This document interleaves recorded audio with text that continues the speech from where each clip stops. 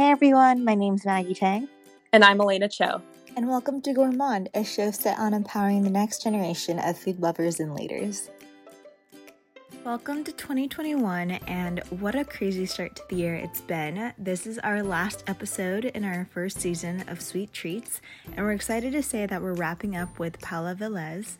She's the executive pastry chef at Maison, Compass Rose, and La Bodega Bakery in Washington, D.C. She's also the co-founder of Bakers Against Racism, which led the world's largest bake sale. Paula was nominated this past year for the James Beard Foundation's Rising Star Award and won the 2020 Rammy Award for Pastry Chef of the Year. In this episode, we chat with Paula about storytelling and culture through the lens of food, Bakers Against Racism, and the future of the restaurant industry, all while Paula is baking burnt tahini cookies in the background like the working pastry chef she is. Let's dig in. Welcome to Gourmand, Paula. Thank you for having me. Yeah, we're so excited to have you. So let's dig right in. We wanted to start off with a little about you and your upbringing. So we were wondering if you could tell us a bit about that, where you grew up, and kind of how food fed into your childhood. Yeah, so I'm from the Bronx. I was born and raised there. It's kind of funny because everything that I do now centers that a little bit. Before I was trying to kind of like prove that I was not just from the Bronx, but now I'm embracing it, you know what I mean? New York City has taught me so much and has given me so much. So it's almost like a thank you love letter that I work on every day to, just represent New York City and the Bronx and everything that I grew up with. What were some of your favorite things about growing up there and some kind of the lessons you feel like you pulled from that? I think it's just the community, right? Being a part of something bigger than yourself is so important. And that's what the Bronx really taught me, you know? Everybody knew each other and everybody, was kind to each other. So, yeah, I hold that very dear to my heart. So what led you to decide that you did end up wanting to go into the restaurant industry and kind of follow that path? It's actually anxiety.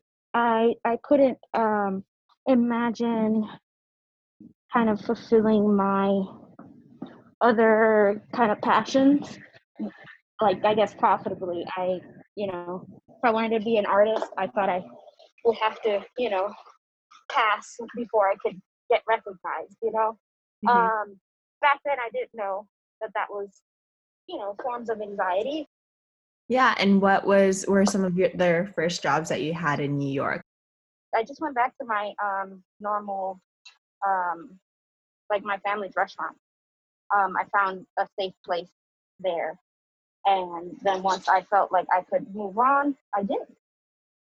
Yeah, I love that idea of kind of, I think it's really great that you had this sort of, like you said, a safe place within that industry to kind of start to come into your own and start to figure out that professional path while surrounded by that familiarity, it sounds like.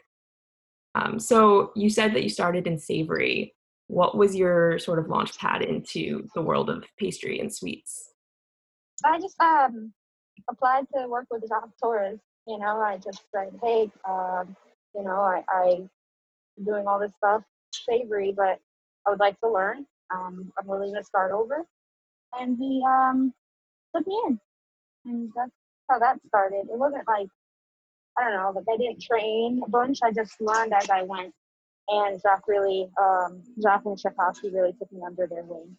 Oh, wow. Why did you want to pursue chocolate? Like, what prompted that decision? I thought it was beautiful work. And also, if you remember anything about that time, everything was like TV based. And there's a lot of shows on like chocolate work and like sugar work. And I just thought, why not? Let me try, and that kind of opened up the door to working with one of the best chocolatiers. Yeah, no, it's so true. I'm now having kind of vivid memories of watching those, Food Network Challenge and stuff where they would do all the crazy sugar work and someone would always burn themselves, and it was definitely very of the time. Yeah. And having worked in, I guess, different sectors of the industry, what were some of the things that you noticed that were different from pastry versus savory, or what are some of the key takeaways that you had?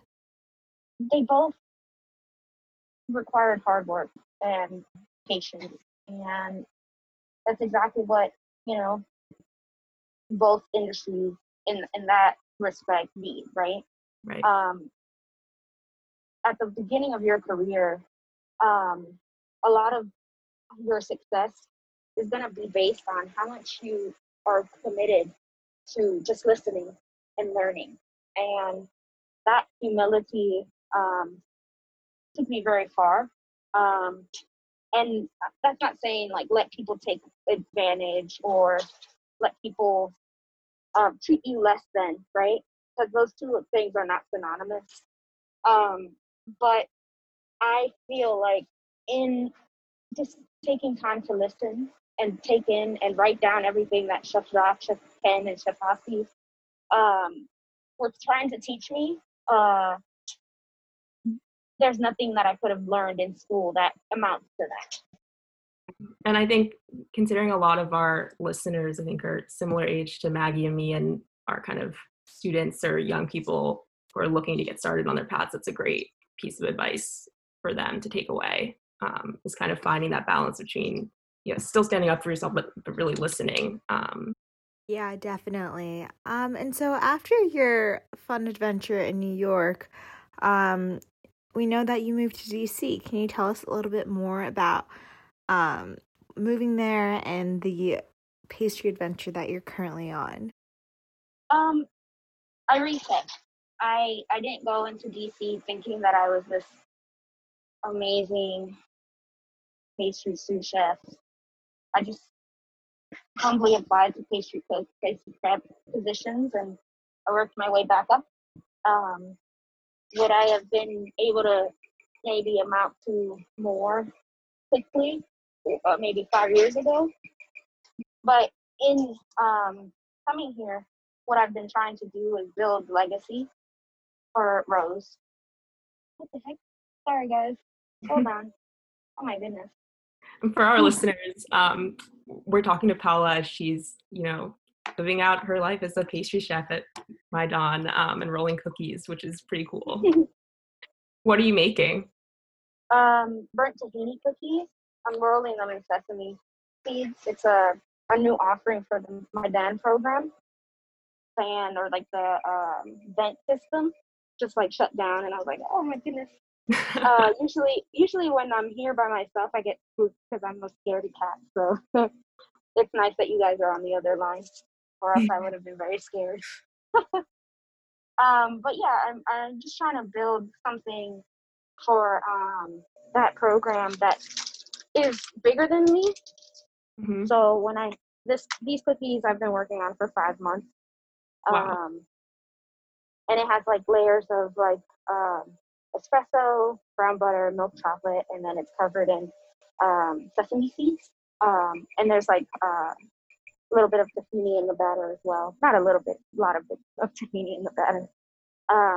But yeah, there's just like so many umami notes, and it's just like unlike any cookie that we've ever experienced. I try not to have favorites, but this was one of my favorites. So yeah. Yeah, it sounds amazing. I feel like we think of cookies as these kind of like simple things that, you know, are one flavor or something. I love the idea of layering all of those different flavors into a cookie. I think a lot of pastry chefs, they forget that you can treat pastries as if it were food, you know. Yeah. You don't just have a salad that is all lettuce, right? So why should your dessert be all sugar?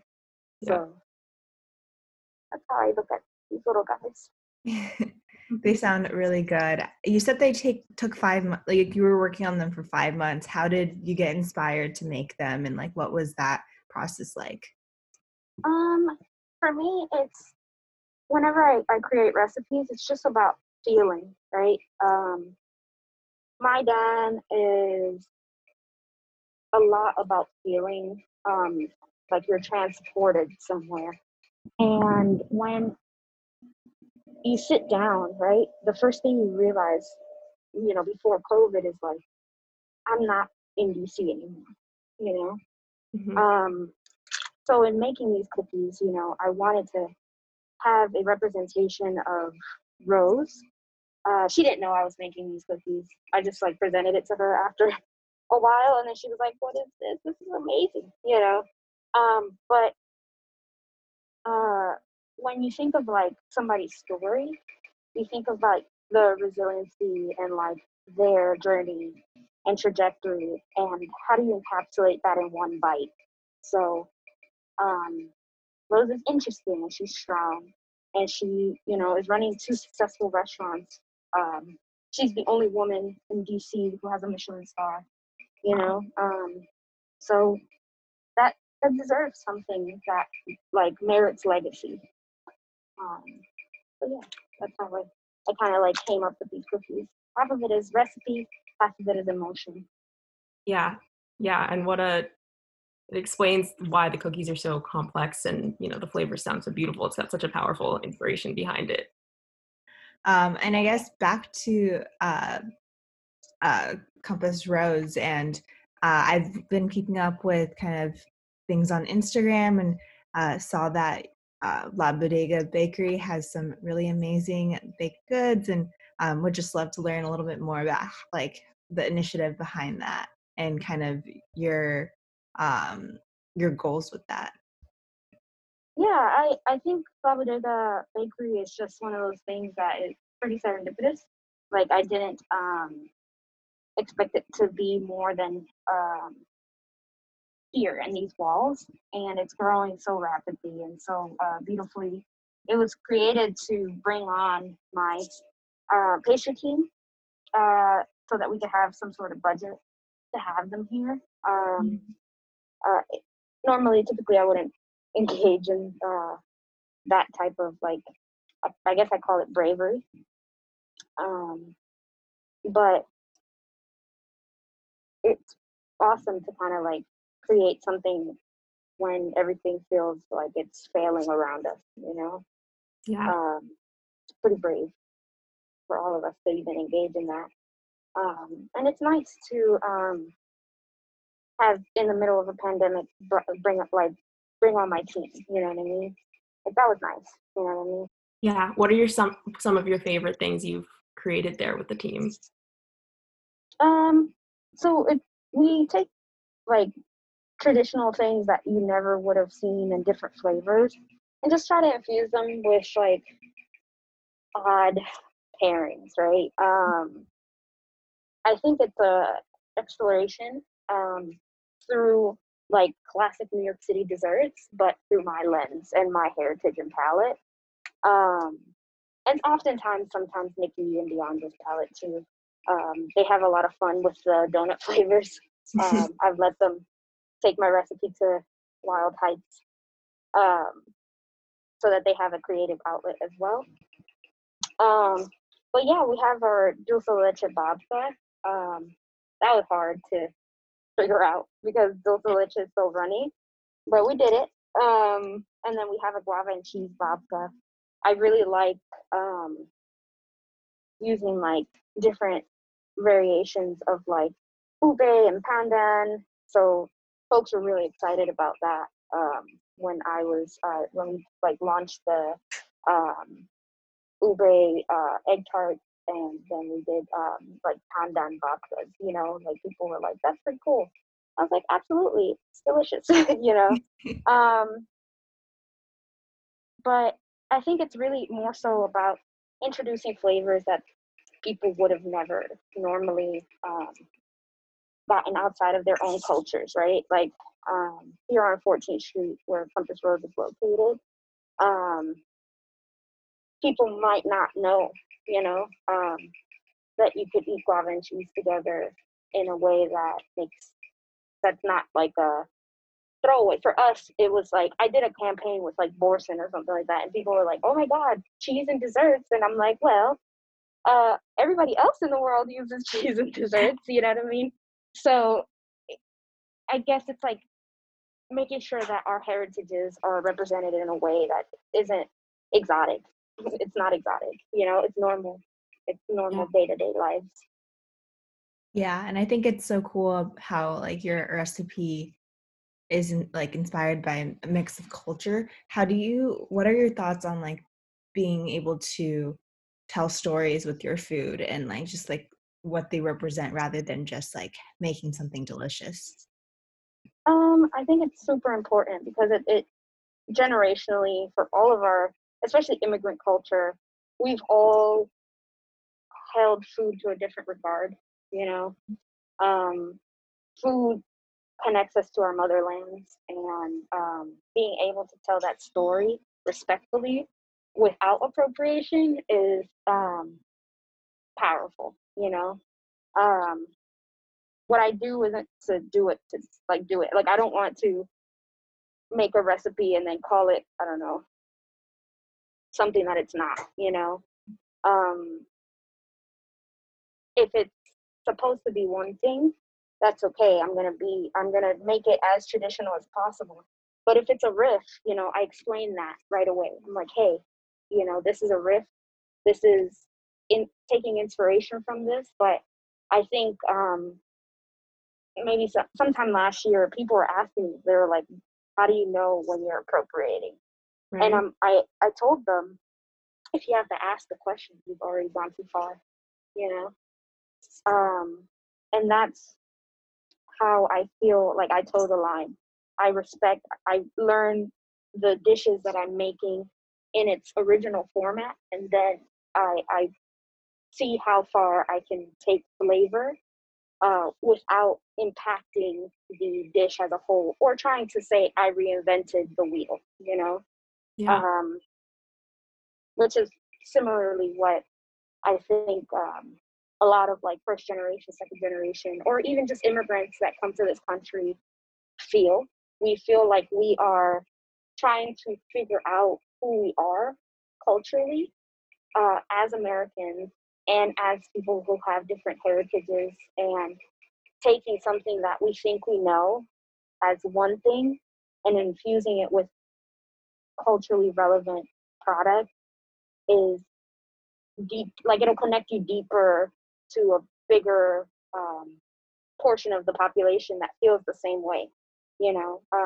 First generation Americans, we're all confused. We're trying to figure out where we fit in, and if I can give some peace with food, then I think I've done well.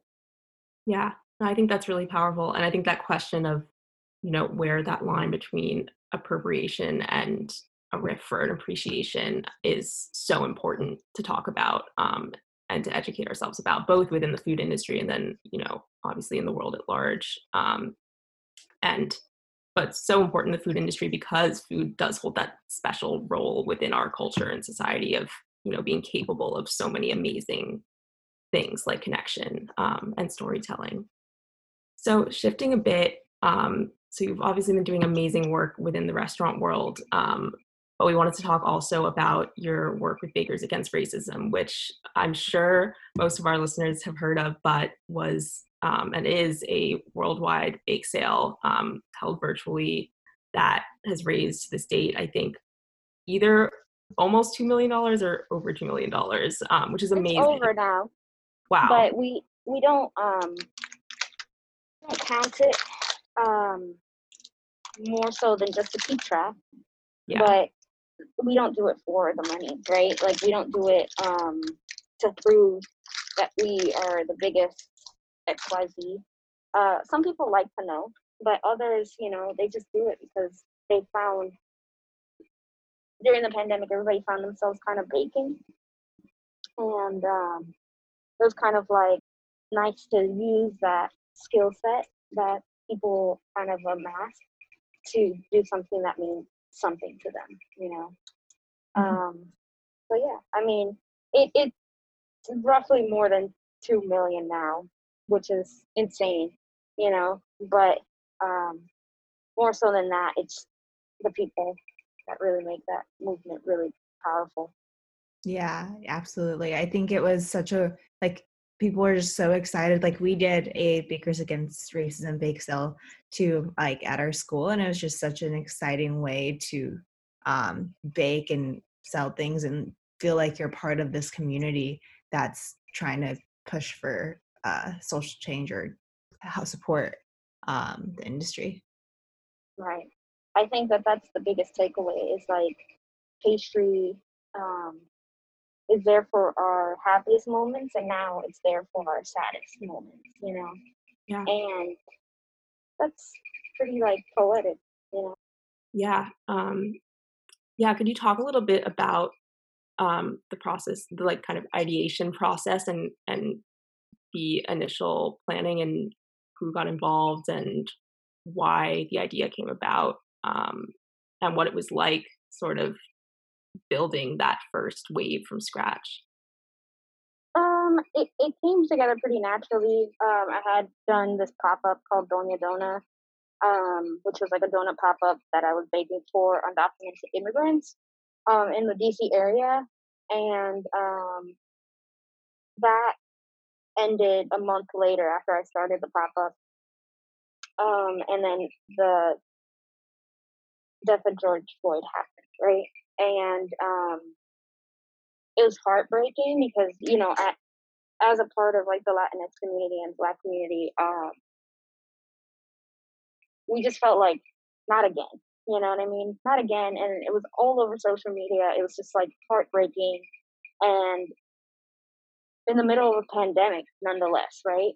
It felt gut wrenching, and I just didn't know what to do or how to even go outside in a pandemic, right?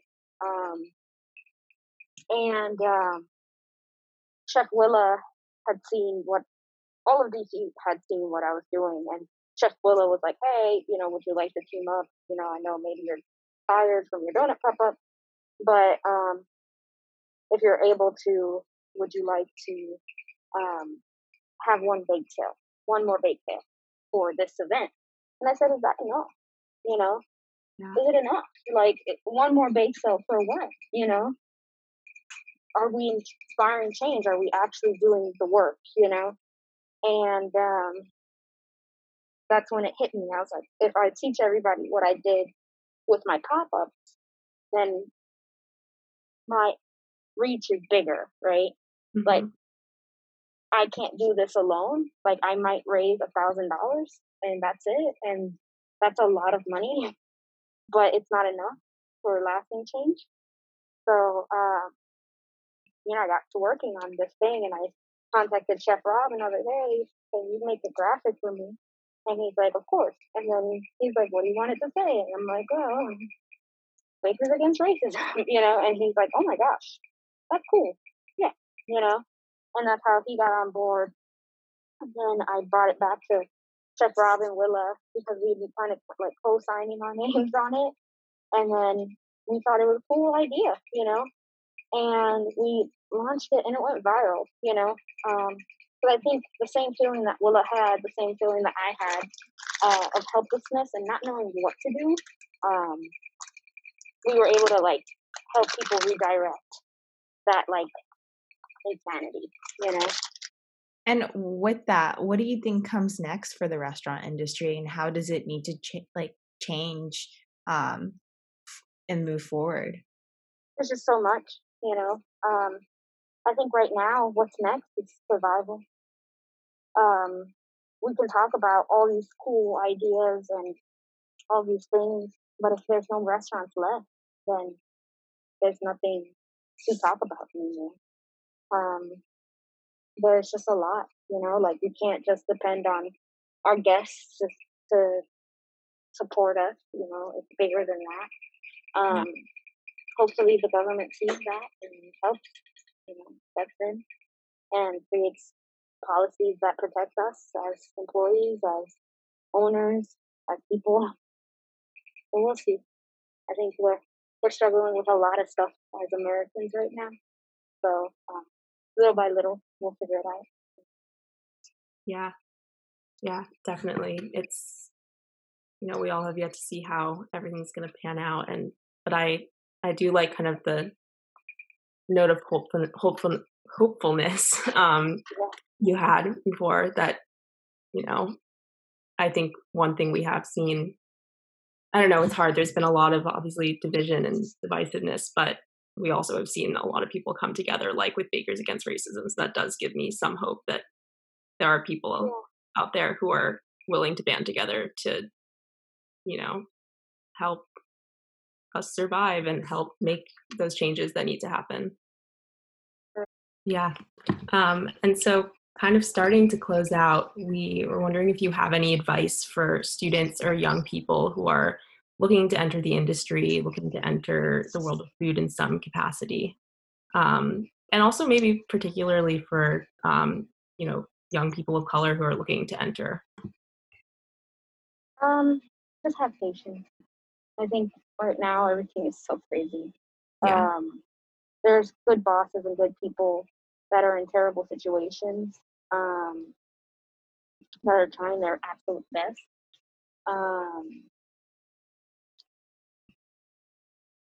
Just learn as much as you can.